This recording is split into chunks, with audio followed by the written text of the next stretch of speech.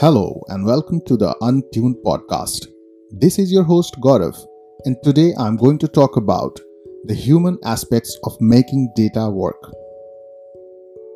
It has been a while since the hype, and now it's time for some reality check. Everyone has been riding on the data wave, and analytics has been the biggest buzzword for almost a decade now. Let us talk about the real impact, success, and ROI from data. How many companies do you think are really changing the way they have been by adopting data and analytics? How many businesses are data-driven in a true sense?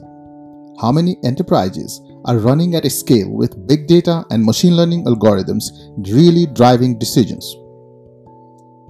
How many data scientists are proven to be different than a BI developer? How many dollars are being saved because every decision you made in business is driven by some data sense? How many companies have really developed a culture of analytics and data-driven thinking, elevating their position in the competitive game? While Gartner recently emphasized on the fact how BI and analytics is shifting to a decentralized, non-IT centric and self-service approach, I think there is still a huge gap in what actual value from analytics is versus the perceived value. Here are some of the factors I think need to be pondered over to bridge the gap, and which is more of a human change than vouching for machines or algorithms to achieve this.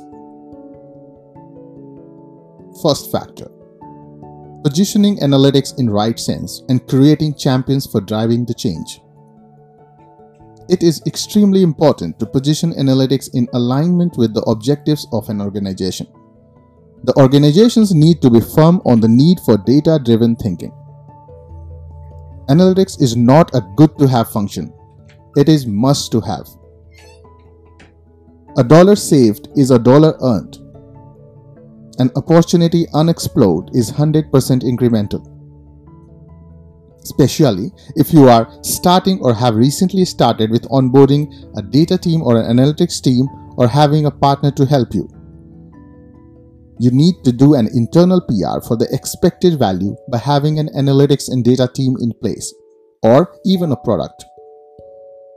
There needs to be people in the company who take accountability for helping analytics position itself as in demand and also as a risk mitigator. Factor 2. Embedding analytics in their strategy, than keeping analytics as a separate strategy. Most of the companies keep analytics as a separate strategy. The goal is to build an analytics infrastructure team, and so to say a practice. That's a traditional IT approach. It is only partially about systems. It is much more about education and integration. Analytics will not work on its own. There has to be someone who should act on what data and algorithms find out, and at the same speed, decisions need to be made.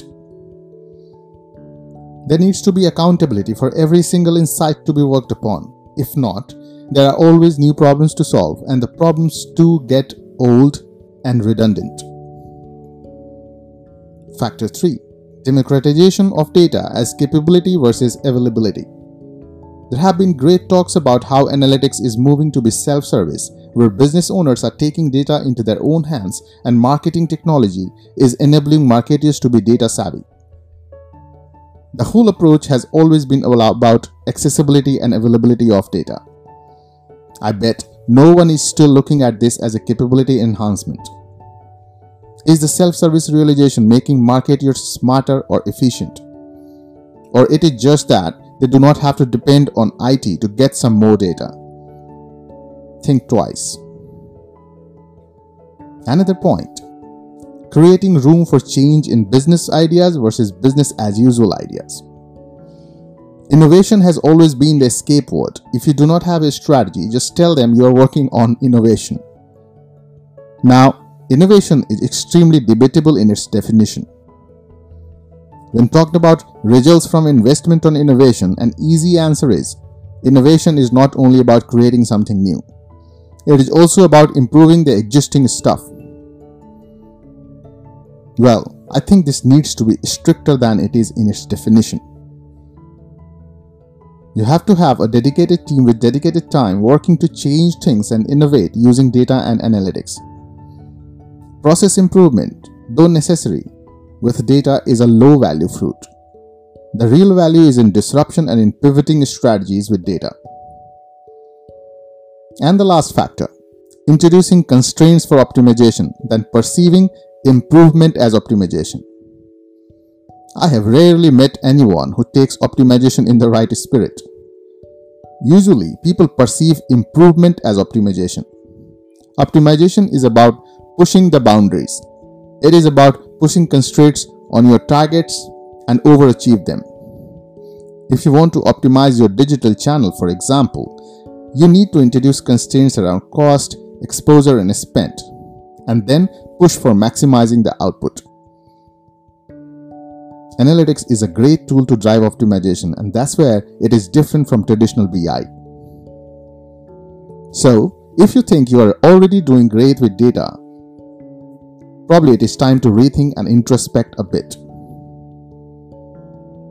You have to include human aspects if you're expecting data to work for you. This was your host, Gaurav.